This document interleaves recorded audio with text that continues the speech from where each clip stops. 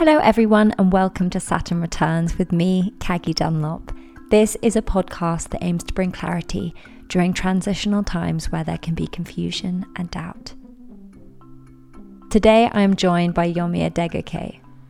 Yomi is a journalist and writer, and she has just written the most fantastic book. If you haven't heard of it, where have you been? It's been everywhere, and it's called The List. And it really explores the sort of complexity of the social media landscape. What is true, what is not. It's something that I feel we've all experienced to varying degrees, or we've at least witnessed. And it's been picked up to be made into a TV show. She's just on this journey at the moment that's so exciting to witness. And so I was really overjoyed that she came on the Saturn Returns show and spoke to me about her journey into journalism, some of the tricky things she navigated along the way.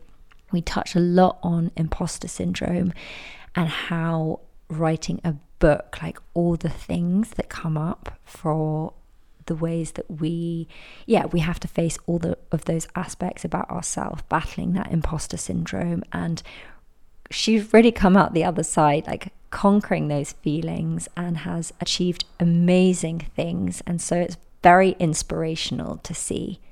We also discuss the toxic world, like I mentioned, of social media, and how that has created this cancel culture space where, without realizing, you could say something online, go and make a cup of tea and come back and it have gone viral and everything has spun out of control. And whether or not that has ever happened to you, you have read it, you have seen it online, and that creates this quite fear-based system where we're all very quick to jump on that judgment train and to, as my dear friend Africa calls it, to digitally stone people. It's actually really disgusting when you see some of the things that happen. But what I think Yomi has done so smartly is put it into a book that really captures that, not really knowing what's going to happen, not really knowing what's true or what's not. And that, I think, is why it's caught so many people's attention in this modern world that we live in. We also discuss the sort of dissonance of the online persona, and Yomi highlights how there can be this sort of difference between our online and offline personas, and how everyone can be a very different person behind a screen, but you might be saying certain things that you want to align with, but are you actually embodying them? And I found that a really interesting concept. I hope you enjoyed today's episode and learned something from it. And 100%, if you haven't yet, I suggest you pick up a copy of The List. It has been a Sunday Times bestseller, and it's a wonderful book to read. Yomi, welcome to Saturn Returns. Thanks for having me, Kagi. I honestly just thinking, like, our names, Yomi and Kagi, sound like a children's book. It's not like the proper protagonists. The Adventures of Yomi and Kagi. It is giving very much that. I'd read it. I would read it. I mean, maybe you could write it. But thank you for joining me today. Thanks for having me. Just to kind of add a bit of context, we met probably, I'm trying to think how long ago it was, like maybe 8 months ago. Jesus, has it been that long? I think you're right. Long. It was a while ago, because it was like spring was like in full force, I think. But so much has changed for you. So you've been on a crazy journey, but just to kind of add for the audience that hasn't met you before and doesn't know what you're about, like, let's kind of bring it back to the beginning. Right. Because you've got this insane project that's happening at the moment that is just kind of dreams come true kind of stuff, which, I mean, to kind of, we'll go back to it, but an amazing book that's being made into a TV show. Thank you. That's fantastic, by the way. I'm loving it. And I'm not great with fiction. And honestly, it's so, so good. Thank you so much. And I have so many questions about it. But to kind of bring it back to the beginning, like, what has your journey been like? Kind of childhood, because then you went to way back. So where were you brought up? Right. So I was born actually in Canning Town in East London. and moved to Croydon when I was, God, I think I was like 2. I say it like I remember it. Like I reckon I was about 2. My parents said I was about 2. And I've lived there ever since. And gosh, what can I say about my childhood? Always liked writing, but funnily enough, I've never ever really identified as a writer first and foremost, because I used to paint a lot. And I haven't had time to paint in a long time, but painting was always like my first love. It sounds really corny to be like, I love storytelling, and that's like through whatever medium. So sometimes I love that. I always say that. When I didn't know how to describe what I do, I'm like, I'm a storyteller through whatever medium. Whatever that takes.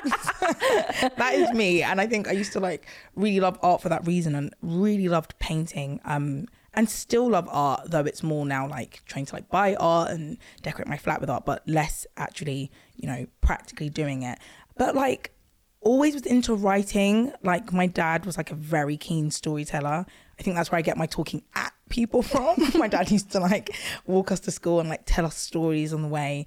And I remember me and my little sister would be like walking with him, kind of like eye rolling between each other. Oh God, here we go again. But I think I thank him for it, because I think it's probably where I got my love of like language and literature. But I think what I always am hesitant to say is, I think the want is for someone to be like, God, I'd always wanted to be a writer, and it was like my biggest dream, and it really wasn't. Not that's initially. Okay, but I don't think that's necessarily true. I think that's why it's so interesting to actually hear how someone got to where they got. So it's bizarre. But you said that writing was still something that you loved. Loved it. In what capacity? Like journaling or writing stories? No way. Actually, no. So me and my best friend, fast forwarding a little bit here, but we actually co-released like a journal together, and she'd spoken, she's actually like CEO now of like a incredible journaling app, Storia, and she told me how much journaling was like so crucial and like kind of core to her understanding herself. And I was like, God, this is probably why I don't know who the hell I am, because I don't journal. I've never liked to like sit down and like write a diary. I did it once and it felt very performative for me. I felt like I was like someone's watching you. Right. Yeah. Like, it's so funny how people do that. Yeah. They like start writing as if they're like, I was writing for posterity. I was definitely writing for posterity. Like, okay, so when this is found, it didn't feel natural. It wasn't natural at all. But I did write a lot, and I felt like I would express myself through writing, but it was like, I loved English literature. I loved English lessons, because I thought they were just really fun. I had this I feel like it was really niche game that my dad bought called Storybook Weaver, which I don't feel like anyone else in the world, I feel like it was made, like it was just manufactured just for me and my sister. Maybe my dad made it. I don't know. But basically you just had this like blank space, and you'd write stories, and it had pages, and it had like little characters that, you didn't draw them yourself. It had like a witch, and it had like a wolf, and it had kids, and me and my sister used to play that for hours. It was just writing books. And my sister wrote a book called The Magic Cup, because there was like a princess icon and a goblet icon, so she like wrote this whole book called The Magic Cup off of that. And I wrote a book called Baby World, which was just Rugrats. It was just Rugrats. I just got all these little baby icons and like just wrote Rugrats, like all these kids go on these adventures. I think they even had a key that they like opened out to like, out Yomi and Kagi's adventures. Yeah, Yomi and Kagi. One of them was called Yomi, one of them was called Kagi. I'm not even joking. I might as well have been. But yeah, like I just wrote that book. I was like, I'm not joking, it was like Baby World, then the list. Like my present day. I'd never written a book in between. Just to add, the list is being made into a BBC show with HBO Max. And A24. So you went from that. I went from that. Then I had like a 27-year hiatus or something, and then I wrote on the list. That's not entirely true. No. I wrote fiction in between once. I wrote a short story, which was for an anthology called Comfort Zones, published by Jigsaw, and that was all about women. They were writing about their comfort zones, and I couldn't really think of anything to write outside of my comfort zone in terms of like, an actual story or like article outside of my comfort zone or essay. So I took it quite literally and wrote fiction because it was outside of my comfort zone. But honestly, aside from like Baby World and that short story, most of my writing was always non-fiction. At school, I'd really flourish, I think, in essays. My parents always say that like they really wanted me to be a lawyer because they were like, oh my God, you love to argue. And I was like, well, it's called debating actually. Like I do like a Barney, but not like an angry one. I like to like defend a side for something. So I loved essays because it gave me space to like explain things. And I think that's how I expressed myself. And if I had an idea, I really love to be like, this is why I think this thing, and you might think this other thing, but here's why you shouldn't. And I enjoyed it. So I can understand why that went towards law. Absolutely, which I was rubbish at. Which you hated. Terrible at law. I do not say that to be coy, because I'm actually quite like confident in my abilities and other things, but law I was dreadful. Like, because you went and studied that at uni. I did study at uni. My parents had always said, oh, we reckon you'd be a good lawyer, but there was no pressure, because I think there's often that narrative of like, especially within like Nigerian households, the idea that you can only either be a doctor, a engineer, or a lawyer. There's quite, you know, stringent rules for what's deemed as successful, but my parents weren't like that at all. My parents loved that I painted, and God bless my dad, really wanted me to be an architect, because he felt like, oh, it's just drawing houses. He literally was like, it's drawing kind houses. Of putting it in one of the lanes of like doctor, lawyer. Right, it's like, not just a painter. Yeah, he said, go be an architect because you just draw a house. I was like, I think there's some maths involved. But, not quite the same thing. But they did definitely nurture my like artistic talents and would have let me do what I wanted, but it was more kind of like, we've seen your strengths and you are good at arguing. And then I got to uni and was like terrible at it. It was just so much Latin. I was like, where did all this come from? There was a lot of Latin, and there was a lot of kind of like practical stuff that I hadn't expected. I always say I thought it was gonna be like Ally McBeal. I thought it was gonna be like mini skirts and like just like a gaggle of friends, and it wasn't that. But yeah, I think writing in the non-fiction sense didn't surprise me because it was something I enjoyed doing. Basically, I like was completely terrible at maths, terrible at like science, but like humanities, so like history, sociology, anything that required writing, geography, I was able to like blag my way through, because I did like writing. I just didn't think, oh, that's going to be my career, really. So it sounds like creativity was very much in the household, was encouraged, but then you were also trying to pursue things that were a bit more, I guess I'm going to use it like the more stable career choices. That's the right word. Right? Which I think a lot of us feel. I mean, as you know, the journey of being a creative is kind of unstable. Absolutely. And our parents are always going to try and give us the best opportunity to do the most sensible things so that we're safe and everything. So what was that? Was that a tricky thing to kind of navigate, going from 100%. Studying law? Because I think a lot of people probably do study law and then they're like... a lot of creatives as well. I feel like because law does require certain kind of a particular skill set that I think actually is then you can then translate that into like writing, like for like as a journalist or other things, because a lot of people I know that studied law have then gone on to do something quite creative. And also I know quite a few people who were doing something creative and then decided to go into law, because I do think it has quite a lot of transferable skills. But growing up with certainly a level of financial instability meant that my parents were quite laid back, but simultaneously were like, look, whatever you do, we want you to have a nice life and we want you to feel stable and comfortable. And I think that's why art was always off the cards for me, because I thought, I just remember, scream stability. It doesn't scream stability, and it screams very much like, you know, notoriety 100 years after you're dead. You can't spend the money. So I was like, I don't know about that. I don't think I'm going to go down that route. So I remember like at Warwick, which is a very kind of corporate uni, I'd say, in terms of there's a real focus on, you know, everybody wants to work at like Deloitte, PwC, and I knew that wasn't my journey, but simultaneously I felt that that was the thing I should do, because that was what everyone else was doing. And I remember very vividly having a interview with like Barclays, and I can't even remember what the role was for, and I just remember like pretty much like disassociating on the phone, like I just like out of body experience, like what am I doing, like I'm never gonna get this job and I don't even want it, like the worst thing that could happen for me was to get this job. But I, at the forefront of my thinking, even when I decided to do journalism, which is all I've ever done really, was how am I going to make this something that is stable for me?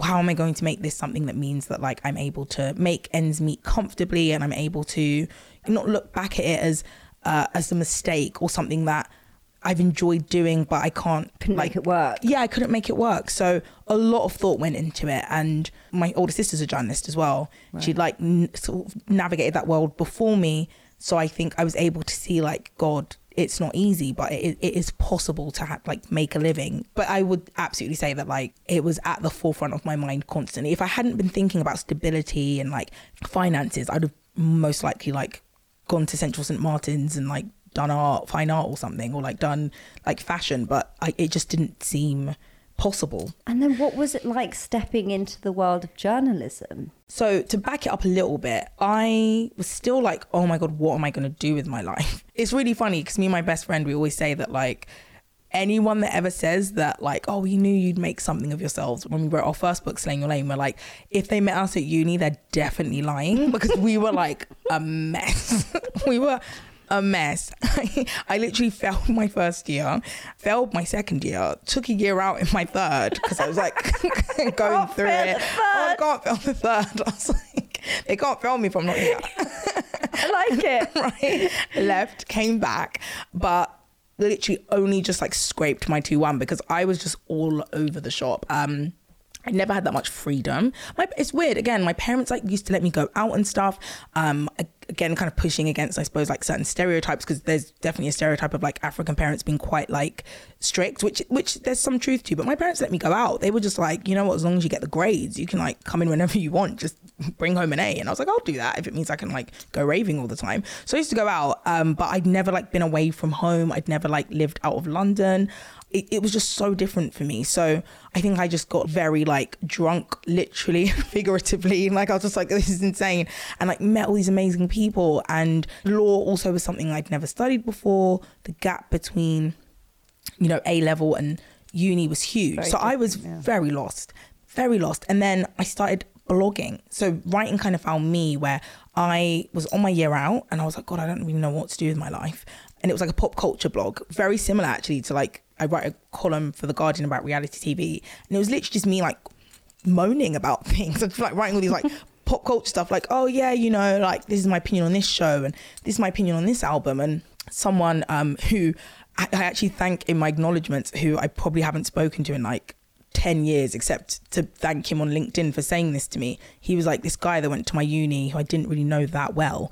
And he just said to me one day, like, I read your blog and you could do this properly, like this, you could be a journalist. So off the back of that blog, I started like a zine public, like magazine thing that was like funded by like this organization called O2 Think Big, another one called Inspired.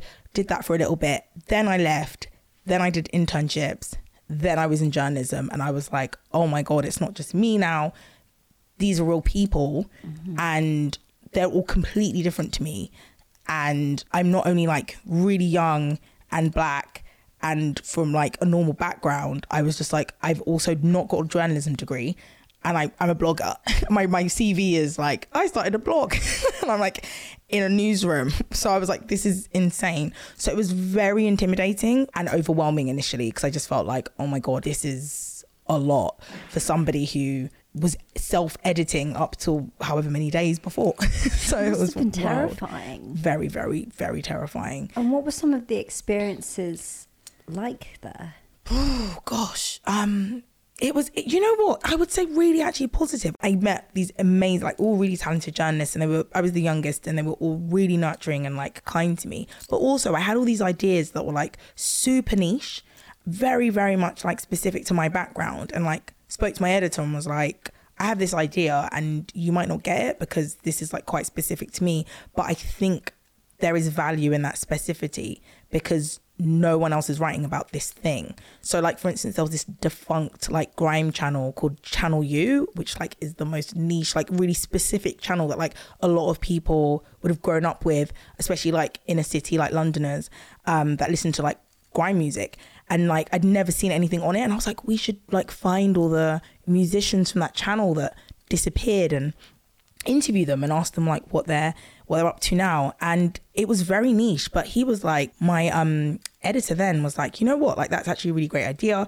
And that piece went really viral. And then he just like supported all of my ideas that were like quite, again, a bit more risky. So I think it really helped me with like my imposter syndrome, because I had an editor and just a team that really thought I was onto something. You do need that kind of validation, right? You know, to be like, okay, I'm on the right track. Yes. And I was thinking actually earlier in terms of the advice you'd give your younger self.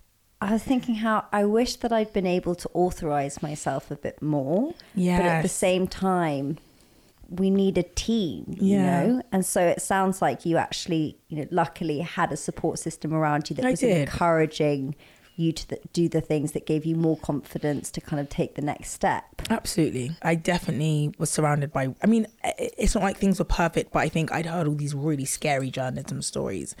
And I kind of, my first experience was very much a nurturing one. And as you said, like, there is value in authorizing yourself and kind of like self-affirming, but I don't know, when you're like 22, however old I was, and like didn't know a thing about, like, they were like, oh, we've got Ofcom regulations. I was like, what is that? Like, genuinely, I was like, what? I've just been blogging, probably like committing libel, even though I should know what libel is from my law degree. But like, I was just a mess. And like, they were able to kind of like just remind me that, yeah, my route had been different to getting there, but I should have been there. So kind of overcoming the imposter syndrome thing, because obviously writing books is like the destination point for imposter syndrome. Yeah. So what was You're literally begging to be like, to have imposter syndrome.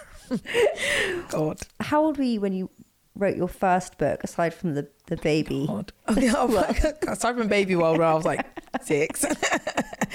I think me and Elizabeth were like, I was 23, I believe, and she was 22 when we had the idea. And what happened is that she was working in the city in a bank.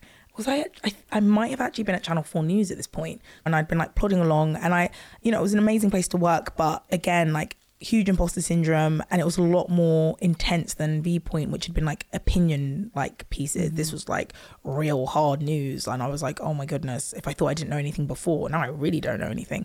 So Elizabeth was working in the city, and we were having like similar issues but different. So she was like, oh my God, I have this idea for a book. It's basically like Lean In, but like aimed at Black women in the UK. And she was like, you want to write a book one day? Surely you're a writer. Like, you write it. And I was like, that's the best idea I've ever heard. And I don't think she realizes how good this is. I thought she would just give this to me. So I was like, do you want to write this together? So it was actually her. It was her idea. She literally went, do you want to write this? And I was like, I do, but I also think we should write this together because it's so good. And like, I don't want to be sat here kind of like with what actually happened with Selling Lane. It was like a huge success. And she's just looking at me like, hang on, that was my idea. So thankfully, thankfully we wrote it together. That's so lovely. Yeah, no, she's the best. Because I'm like, the fact she even just gave me that idea, and then I was like, no, let's do it together. It's so like kind of representative of like our friendship, because we just wanted and want the best for each other. So we wrote that book, and it was like,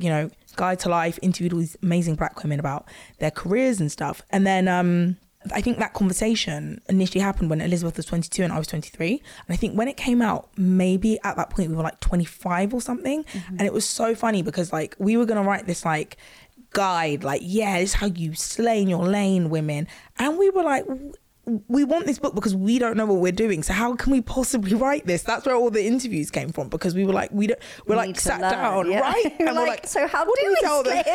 We were like, we don't know. Hence the book. So we interviewed all these women, but it was also really funny because we were so young. And I think having each other really helped us with the imposter syndrome, because if anyone ever recorded our conversations, like, they would think we are insane. Like, we literally are like, yeah, man, we're going to do it. We're amazing. Like, we just really affirm each other. And like, we just constantly would tell each other like, yeah, we're the best people for this. And, this book's bigger than us. Like, we literally sounded like it was constant TED Talks, like just constant back-to-back TED Talks. We sounded like lunatics, but it was so useful because we were just constantly like reminding the other one. And there was 2 of us. So the other one, it was like, if one of us felt a little bit like, oh God, the other one was always there to like, be like, no, you got this, girl. Pick up the energy. Yeah, always. So that's, I think, how we God, it's like a blur. Like, that period of life is such, I can't believe we wrote that book. What was one of your biggest findings from writing that book? Oh God, so many. You know what? I think that a lot of the things that the women in the book were experiencing, like, so our oldest interviewee, Margaret Busby, was definitely in her 80s. And our youngest, Florence Adepoju, was definitely in her 20s, early to mid 20s. And the stuff that like Florence was talking about in terms of barriers in the workplace and stuff like that were like the same things that like Margaret was talking about, and they're like multiple generations different. So we were like, wow, that's like really quite shocking that like so many of the women are still experiencing the same problems and hurdles. But then I think in a positive way, the thing that like we picked up on was that also the same, like the interview said a lot of the same stuff, and that was like when it came to like, yes, negative things, but also just in terms of coping and like positive things, like okay, how much sisterhood had helped them, how much allies had helped them, just even leaning into the difference of being like, you know, the one black woman in like a workplace, like really leaning into that difference and being like, well, I'm going to stand out anyway. So when it comes to like, I don't know, putting forward an idea in like a meeting or something, like relying on that difference of perspective as like value. When I think back to what I was saying with like when I was at ITN and I had that very different perspective, I was very lucky that I was in a organization that saw value in that. And I think throughout my whole career, really, I've very much like understood that, you know, journalism is quite a homogenous industry, and I know that like I kind of am like a rarity, certainly to an extent, and I think I've lent on that, and I very much tried to like talk about things and write about things from a perspective that I know is different, and write about things that are different, and look at that as a valuable thing. And I think a lot of my editors and people I've worked with have seen it in the same way. So yeah. In terms of sisterhood and allies, I think that's such an important and beautiful thing. But women also can have the capacity to not be so supportive of each other. And there's quite a... I mean, I've been thinking about this in the sense that women haven't been able to even be in the workplace for all that long. So there's quite a scarcity mindset 100%. In terms of, oh, well, if you're here, then I can't be here. Or if you get that job, then I can't get that 100%. Job. 100%. Has that been very present in your experience? I find it so interesting because it's like, on the one hand, I'm like, you know what? Yeah, not all women are allies and not all women support other women, but I'm kind of like, you know what, it's like the duality of women. Like, you know, in the same way men could be terrible, women can be terrible too. And I'm like, it's a given, it's an absolute given. And I think it's why people who went to girls' schools like fascinate me, because I think there is often that kind of like almost idealistic, like utopian outlook of like, oh, women supporting women, but then girls I know that went to girls' school, like, what do you mean that like all women? So of course they don't. I went to girls' school, like my best friends were women and my bullies were women. So yeah, there's an understanding that like that's just not always a given. But I think I have been like incredibly lucky. I mean, being able to like work with my best friend proved to me like that, you know, the sisterhood was like a real thing. Like having someone who absolutely had my best interests, like be basically my like co-author, my business partner, showed me that it was like a very real thing. And just, I think if anyone, like the interviewees, oh my God, to this day, because me and Elizabeth were complete randoms. We slid into Vanessa Kingori's DMs. This was when she was at GQ. And, you know, we were just like, hi, you don't know us, but we think you're amazing and we have this book and you've heard nothing about it, but we'd love to interview you for it. Even then she was the busiest person in the world, and she was like, why not? And like June Sarpong, who we saw at Afro Hair and Beauty Live, and we like knew she was going to be there, so we approached her and she's like, yeah, like I'd love to be interviewed by you guys. And she gives us her email and we're like waiting for the bounce back, and she's like, no, this is my email, like let's do it. And I think more than anybody, if I'm being honest, it showed us that like sisterhood and like, you know, putting that ladder down like is a real thing. It was the interviewees, like so many of these women were so important. Mallory Blackman, like Margaret Busby, women. Like these are legends. Charlene White, who I accosted in the toilets of ITN, she's washing her hands. She's washing her hands in the toilets, and I was like, hi Charlene. She's like, hello, who are you, kind of thing. And I was like, I'm writing this book. Like so many of these amazing women that they believed in it and they took their time out to support us and be in the book. And they're people that we still like speak to, many of them. So that showed me sisterhood's real and how important it is, because without their inclusion, the book just wouldn't have been what it was. Yeah, and also shows your ability to have that kind of conviction in what you guys were creating, and the courage to go after it is incredible. Because I think for many people, the hardest thing is starting. If you have, even if it's an amazing idea, people sort of get stuck at the first hurdle because they're like, oh, I don't want to. But you know, don't want to bother people, they're too busy. But also goes to show that actually this idea of networking really and giving each other the chance and the opportunity and the time. And if you just reached out to people, like the worst that can happen is they say no. And I think I learned that because I was a journalist when, so I was so used to like no's, not even just from like job applications, but from, sources, people you want to speak to. So I really was just like, you know what, the worst thing they can say, there's like a really gross but like very accurate phrase where people say, vomit and move on. Like the worst thing that can, if something bad happens, it's embarrassing, you just like vomit, move past it. I've never heard that before. It's a fact. I live my entire life by just vomit and move on. It's like, do the thing. My friend actually she called it eat the frog. Have you heard of that? Never. I don't know, and it's like a similar thing. Gross, but I'm someone, I'm always like, oh no, I don't want to, and like yeah, exactly. I'm like, oh, I don't like vomiting, but actually it's so true because like you just kind of either know one way or the other. Yeah, every single one is true. So I think we were just like, you know what, let's just do it. And I think I have always, to be fair, had that like, as long as the worst case scenario isn't death, I'm likely to do something. I'm likely to try it because there are worse things. There are actually worse things than like failing, I feel. So I just am very much like, let's do it. And Elizabeth was saying that, like, with Staying Your Lane, like she was saying that she was really happy we did it together because she knows that like she had this brilliant idea and she knew that like I'm convicted, like I believe what I'm selling, like I'm very much like that person. So I was like so passionate about it and I really believed in it. I used to say to her, I could like see in my mind's eye like that as a journalist I could see how it would be written about and all this kind of stuff, and I believed in it so much that like you had the vision.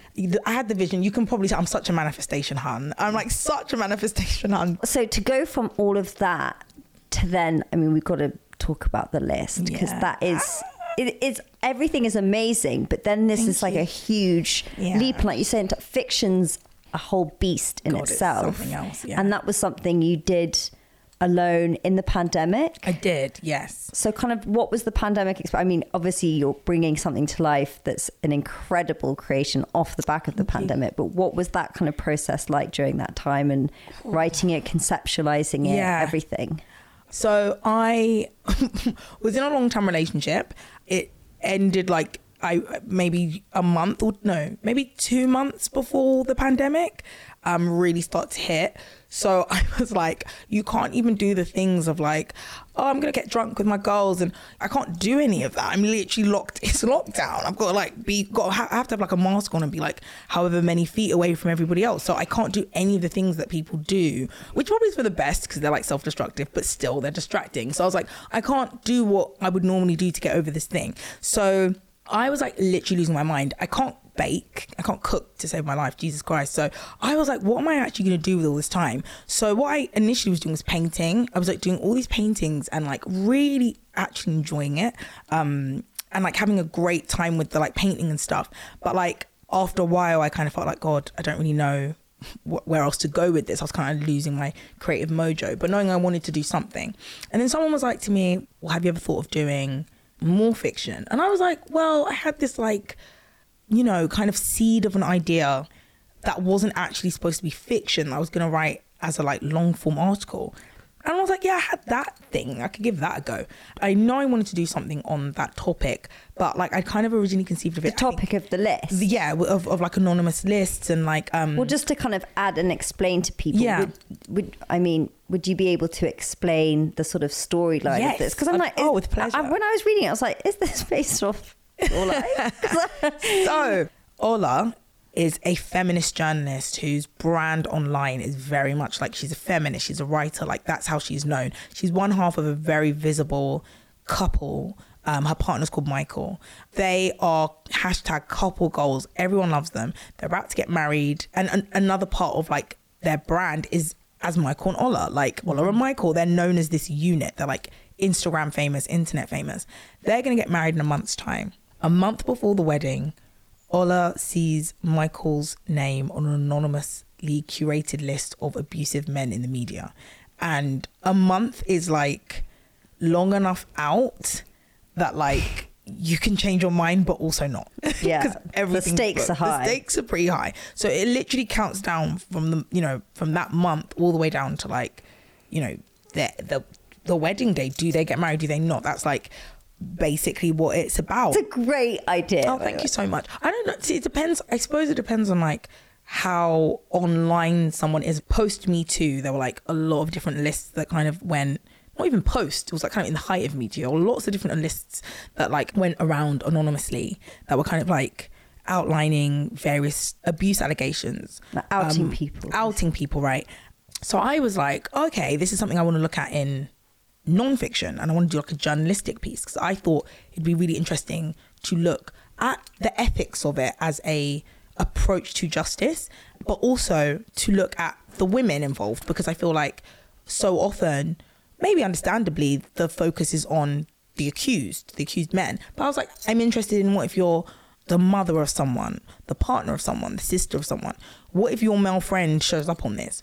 Because I've seen names on lists and recognized names. And I've seen names where I've been like, oh, wow, okay, I've heard about this before, and that tracks. And then other times it's more complicated, right? So I was like, okay, I'm really interested in like how to kind of tell this story. From a different perspective. Exactly. So I was like, not the mainstream narrative of like these bad men. Right. Or even saying these bad men, but this also bad medium of online. Do you know what I mean? So these bad men often, but also like, what if it's not always that, but then also is online the way to do it? And that's why I have it in the book that you don't know for the vast majority of the book whether Michael, Ola's fiance, you don't know until like the very last page whether he's done it or not, because I wanted to be like, whether he's done it or not, is this approach, do you get what I mean, online the right way to do it? Regardless of what the outcome is of whether he did it or not, you cannot help but empathize with both party. So I was writing this during lockdown, and then it was, oh my God, I think I wrote like 80,000 words or something. I was actually agentless at the time. And then I was like speaking to loads of different agents. And then I spoke to one of the agents I met was my agent, Hayley Steed, who's incredible. And she was actually the most critical of the work. She was like, this is really good, but I think you could do this. I think you could do that. So I went on a writing retreat, like cut, I think 50,000 words. From 80,000? Yeah, from 80,000. Wrote 30,000. It was like completely different. It was just a completely different How did thing. the story arc change? Originally, actually, I think the lead up to their wedding was like a year or something. It was like completely different. And your agent was like, you need to up the stakes. And my agent was, like just so much stuff. She was just like, I think I was very concerned. I think that's the thing about being a female writer, isn't it? Like, you're concerned that like, am I going to be taken seriously? And I'm someone who doesn't take themselves seriously at all. So but why wouldn't you have been taken seriously? Because I think the original version, the original iteration was very verbose and very like no humor. And then I actually read a book called Such a Fun Age by Kylie Reid, and it was like irreverent, and it was dealing with serious issues like racism and like class difference, but it was funny as hell. And I remember interviewing her and saying like, how did you do that? Because I want to do that. And she kind of was just like, respect to like literary fiction that's really like serious, but I think her examples, like, not everyone can write about the old man journey to the top of the mountain with the like, you know, pocket watch. Like, that's not everyone's journey. And like, for me, I'm not. She was like, I don't write that way. And I was like, neither do I actually. So I think the first version was really verbose and serious, and I think my agent and as well the writing retreat just gave me permission to be a little bit more, to not care so much if people said it was commercial, like, and inject a bit more who humor. Cares if it's commercial? Yeah, exactly. Like, commercial's good. I mean, commercial sells. That's why it's been adapted. So, you know, shun commercial. Right, let's not shun commercial. And also, do you think sometimes with creativity, it's sort of the commercials like the sellout route? Oh, you know? my God, yes, which is so annoying. I write about reality TV, and I write about it in the most serious, like,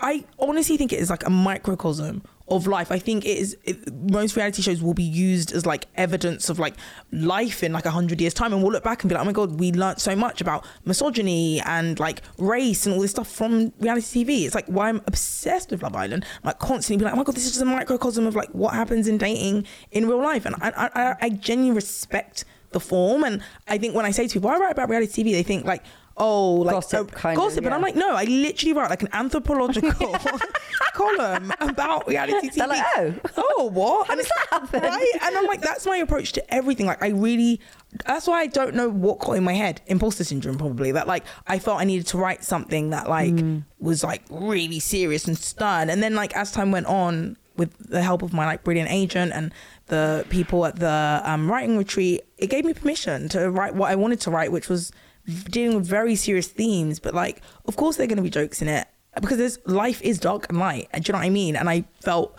confident to write something that was a mix of things, serious, but in parts not. I was given permission to make something that people wanted. It was propulsive and not apologize for it. And also touching on a really serious subject, you know, the kind of the wake of the Me Too movement. Right. And when you were saying that all these lists were going around, what is your sort of view on the consequence of that? It's something that I really tried to touch on in the book, which is that the internet is incredibly powerful. And I don't think we have come to terms with how powerful it is yet. What I wanted to show was that the internet can, for lack of better phrase, night you and good night you. Like, it is something that can make or break you, quite literally. Ola and Michael are famous and successful because of the internet, and they owe their livelihoods and their notoriety, everything, their jobs, to the internet. And if it wasn't for the internet, which I think I can relate to, because I started out as a blogger, and then ended up at like Channel 4 News. So like, yeah, like I thought it was really important to look at the fact that like, yes, it is powerful in the one way that it can also give a voice to the voiceless, which cannot be underestimated or understated. Like, those lists, what's controversial, are not born out of boredom or malice. It's born out of constant failings from systems that are supposed to protect women. So people feeling like they have to take things into their own hands. Simultaneously, the internet is not a safe place. It's open to weaponization. It's open to abuse. It's led to like trolling and like malice like we've never seen historically. And I wanted to kind of show that like the outcome of these things, regardless of what the intentions are, aren't necessarily things we can control.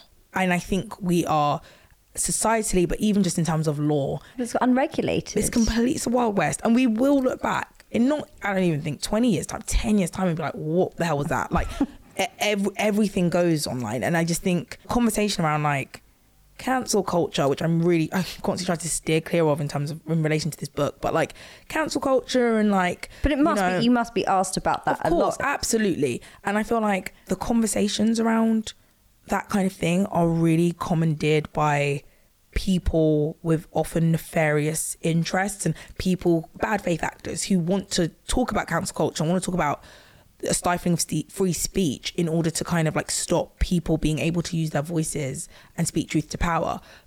That's why I think it's important for progressive people to wrestle back the conversations about cancel culture and free speech from people who would prefer people didn't speak at all, if that makes sense. I think it's important that if you are a feminist and if you are someone who like values giving minority people the ability to form movements online, it's important then to make sure we are having those critical conversations as well, even though they're not comfortable, even though they're not easy. Because if not, then you leave it to people who kind of want to potentially undermine like movements and will say, well, hey, how about if you create a list like that, it can be used in this way. But that's why I feel like it should be a conversation that we are also having, so that we don't leave it to just one side of the debate. I think we all, sometimes there's uncomfortable conversations. I think what worries me is that people, good faith actors and people who have everyone's best interests at heart, shy away from these conversations because they're uncomfortable. But then that means that because they're scared of getting it wrong. Exactly. And also because they're like,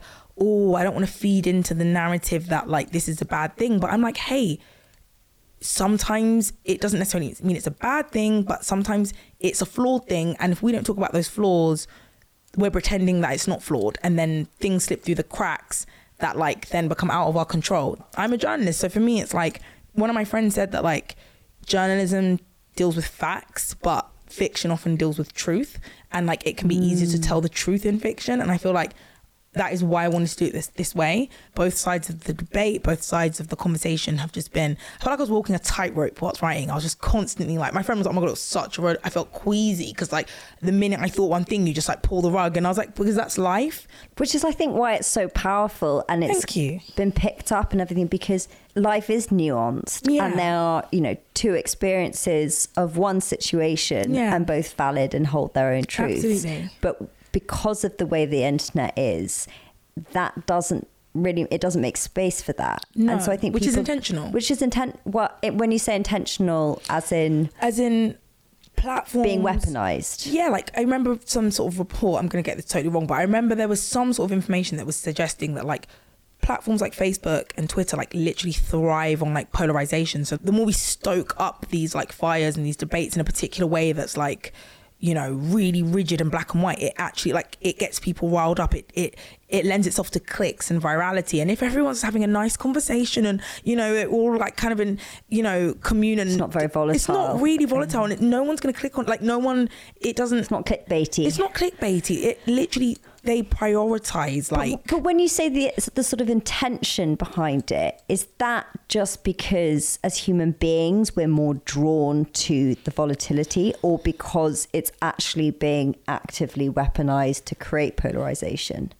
We all contain multitudes, right? So like everyone is like constantly in some way like being hypocritical or like undermining something they're supposed to believe. And I think lots of things can be true at once, and lots of people can hold multiple ideas in their heads at once. And I think that we are, you know when people talk about like if you don't pay for something, you're the product. So that's kind of changed with Twitter now. But like I feel like we are often in many ways the product in terms of like social media, and what we give is like attention. So I think it's stoked up. I think it's very intentionally like ramped up, because they know that in order to keep our attention, especially with competing platforms, is to take things to the extremes, and it just completely kills nuanced debate. And I think that it feels very intentional to me, because I feel like I would feel like, oh wow, maybe human beings are just that way wired, but then you come offline and you have a conversation with someone about the exact same thing, the exact same person you're talking to online, and it's completely different because everyone just takes it down a notch. Everyone takes it down a notch, and it seems like people are less activated. Yes. In a way that online people seem to be triggering the shit out of each other. Absolutely. And sort of passing their trauma back and forth, and it's just like, oh my God, I'm gonna get out of here. What am I doing with this? But on the other side, I also feel that people now are having their public opinions that they're sharing online and digitally, but then their private ones are very different. It's actually very true, yeah. And I think that actually lends itself to that part of the conversation, because I feel like if there was room for nuance, then people would probably be slightly more authentic. But I think, again, not to, the fucking spectre of cancel culture, which I don't want to talk about too much, but is the center of everything. People do live in that fear of like backlash, or I constantly live in fear of misinterpretation. So my thing isn't, oh, I have a completely different opinion offline.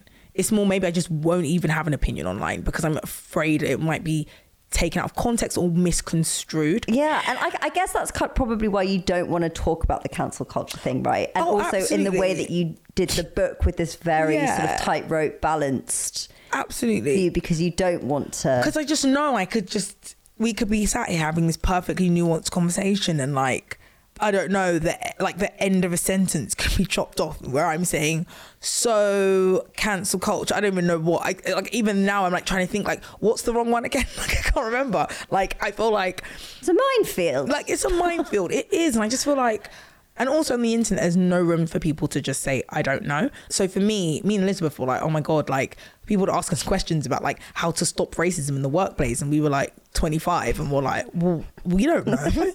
What? Like we have no idea. But everyone's a journalist today, and everyone's a critic. Everyone's a critic. So like no one ever just says, I actually don't know what I think about this thing. It's like you need an immediate answer, and you need to have it right now, and it needs to be right. So for me, sometimes I'm just like, I'm actually going to sit this one out because I haven't decided what I think yet. And that's also as valid as saying everyone has really strong opinions about everything online. And actually understand how it's possible, because I'm just like, yeah, there are loads of things to like without care really deeply knowing about. what they're talking about. If you have a strong opinion on like, I don't know, poverty, oh my god, that makes sense. If you have a strong opinion on like Smarties or something, I don't know, Skittles, like friggin' rye bread, why? I'm just like, these are things that like, I don't know, you people argue vehemently and angrily about things that I'm just like, how are you this upset about someone saying that like... But it's a transference, really, isn't 100%. It's never about what... Smarties. Like, never. It's never about the Smarties. It's never about those Skittles or the M&Ms or whatever other confectionery. It's just about whatever else. And I think, again, it's like a feeling of like superiority, like that people... Oh my God, the worst thing, that people are able to kind of like, I suppose... attack people, but also the internet allows you to do it under this guise of like righteousness. I think that's what really worries me. That virtue signaling? Kind of, yeah, because I feel like virtue signaling in and of itself, it's like, you know, is not necessarily like a great thing, but I think when it then is coupled with someone going, I'm telling you that you are the scum of the earth and don't deserve to live, and I'm doing that and because guising it as it's now I'm able to say it like, yeah, I'm couching it in this thing of like, but I'm righteous in saying this because you are an arsehole. And sometimes they are an arsehole, and other times like people make mistakes, and either way I don't know if the way to navigate like holding people accountable is a level of vitriol. But this is why I bring up things like Skittles and stuff, because I'm like, I honestly my sister always says to me, like, when people come out talking about like, you know, hate they've received online and they're like, oh my God, I got death threats, my sister will like trace back what like happened, and she's like, how is this person receiving death threats when literally from what I can see the debate was that they said that Mean Girls was actually a shit film. It's certainly been normalized, certainly for worse, where it's like, oh, with a certain level of visibility comes a level of unfair and disproportionate criticism. But I think why now it feels crazier is because it's like, you can literally just be someone who fires off a random tweet one day and then turns off their phone and goes, makes back. a cup of tea and comes back, and it's like, it was 15 minutes of fame before, it's like 15 seconds now, where it's like, you can literally just be this teenage TikToker that like says something stupid and suddenly you are the most famous person in the world for 15 seconds, but those are 15 really intense seconds, and that can be damaging for the rest of your life. Absolutely. Yeah, which does make people, I think, live in quite this fear-based way of 100%. Monitoring everything. Everyone's living in it. Yeah, it's crazy. And in terms of with the book, then kind of getting the story to a point where you felt happy with it, what has been the craziness experience of then it being picked up to be taken to TV? Because that's just the whole, and it's not even out. It will be out hopefully when this. It will be out, I believe. Hopefully, it comes out July 20th. It's been amazing, but without sounding like the world's like least grateful person, I'm like, oh my God, sending your book before it comes out, everyone's like, this has got to be fucking amazing. And I'm reading it back like, I'm like, I like it. Like, I'm like, shit. Because like, you've got quite a big time in between. I have. I'm like, God, I've got to sell this thing. I've got to really like, but then also simultaneously like manage expectations. I think people literally think I've like written like the Bible. I'm like, I don't know how like this is like, it's extreme, because even when it went out to auction, I had zero expectations. It was a lockdown, but I sold it on a partial. So I'd written 30,000 words. When you're doing non-fiction, as you'll know, you don't have to complete the whole book. But when you're writing fiction, you have to write the whole thing. So thanks to my agent was just like, we're going to take this out on submission. I was like, but it's not finished. And also it's like given the themes and stuff, like people probably gonna want to know how this ends before buying it. And she was like, no, trust me. We had a 9-way auction for Slaying Your Lane, and I was like, there's no way this is gonna like beat that. But it was an 11-way auction.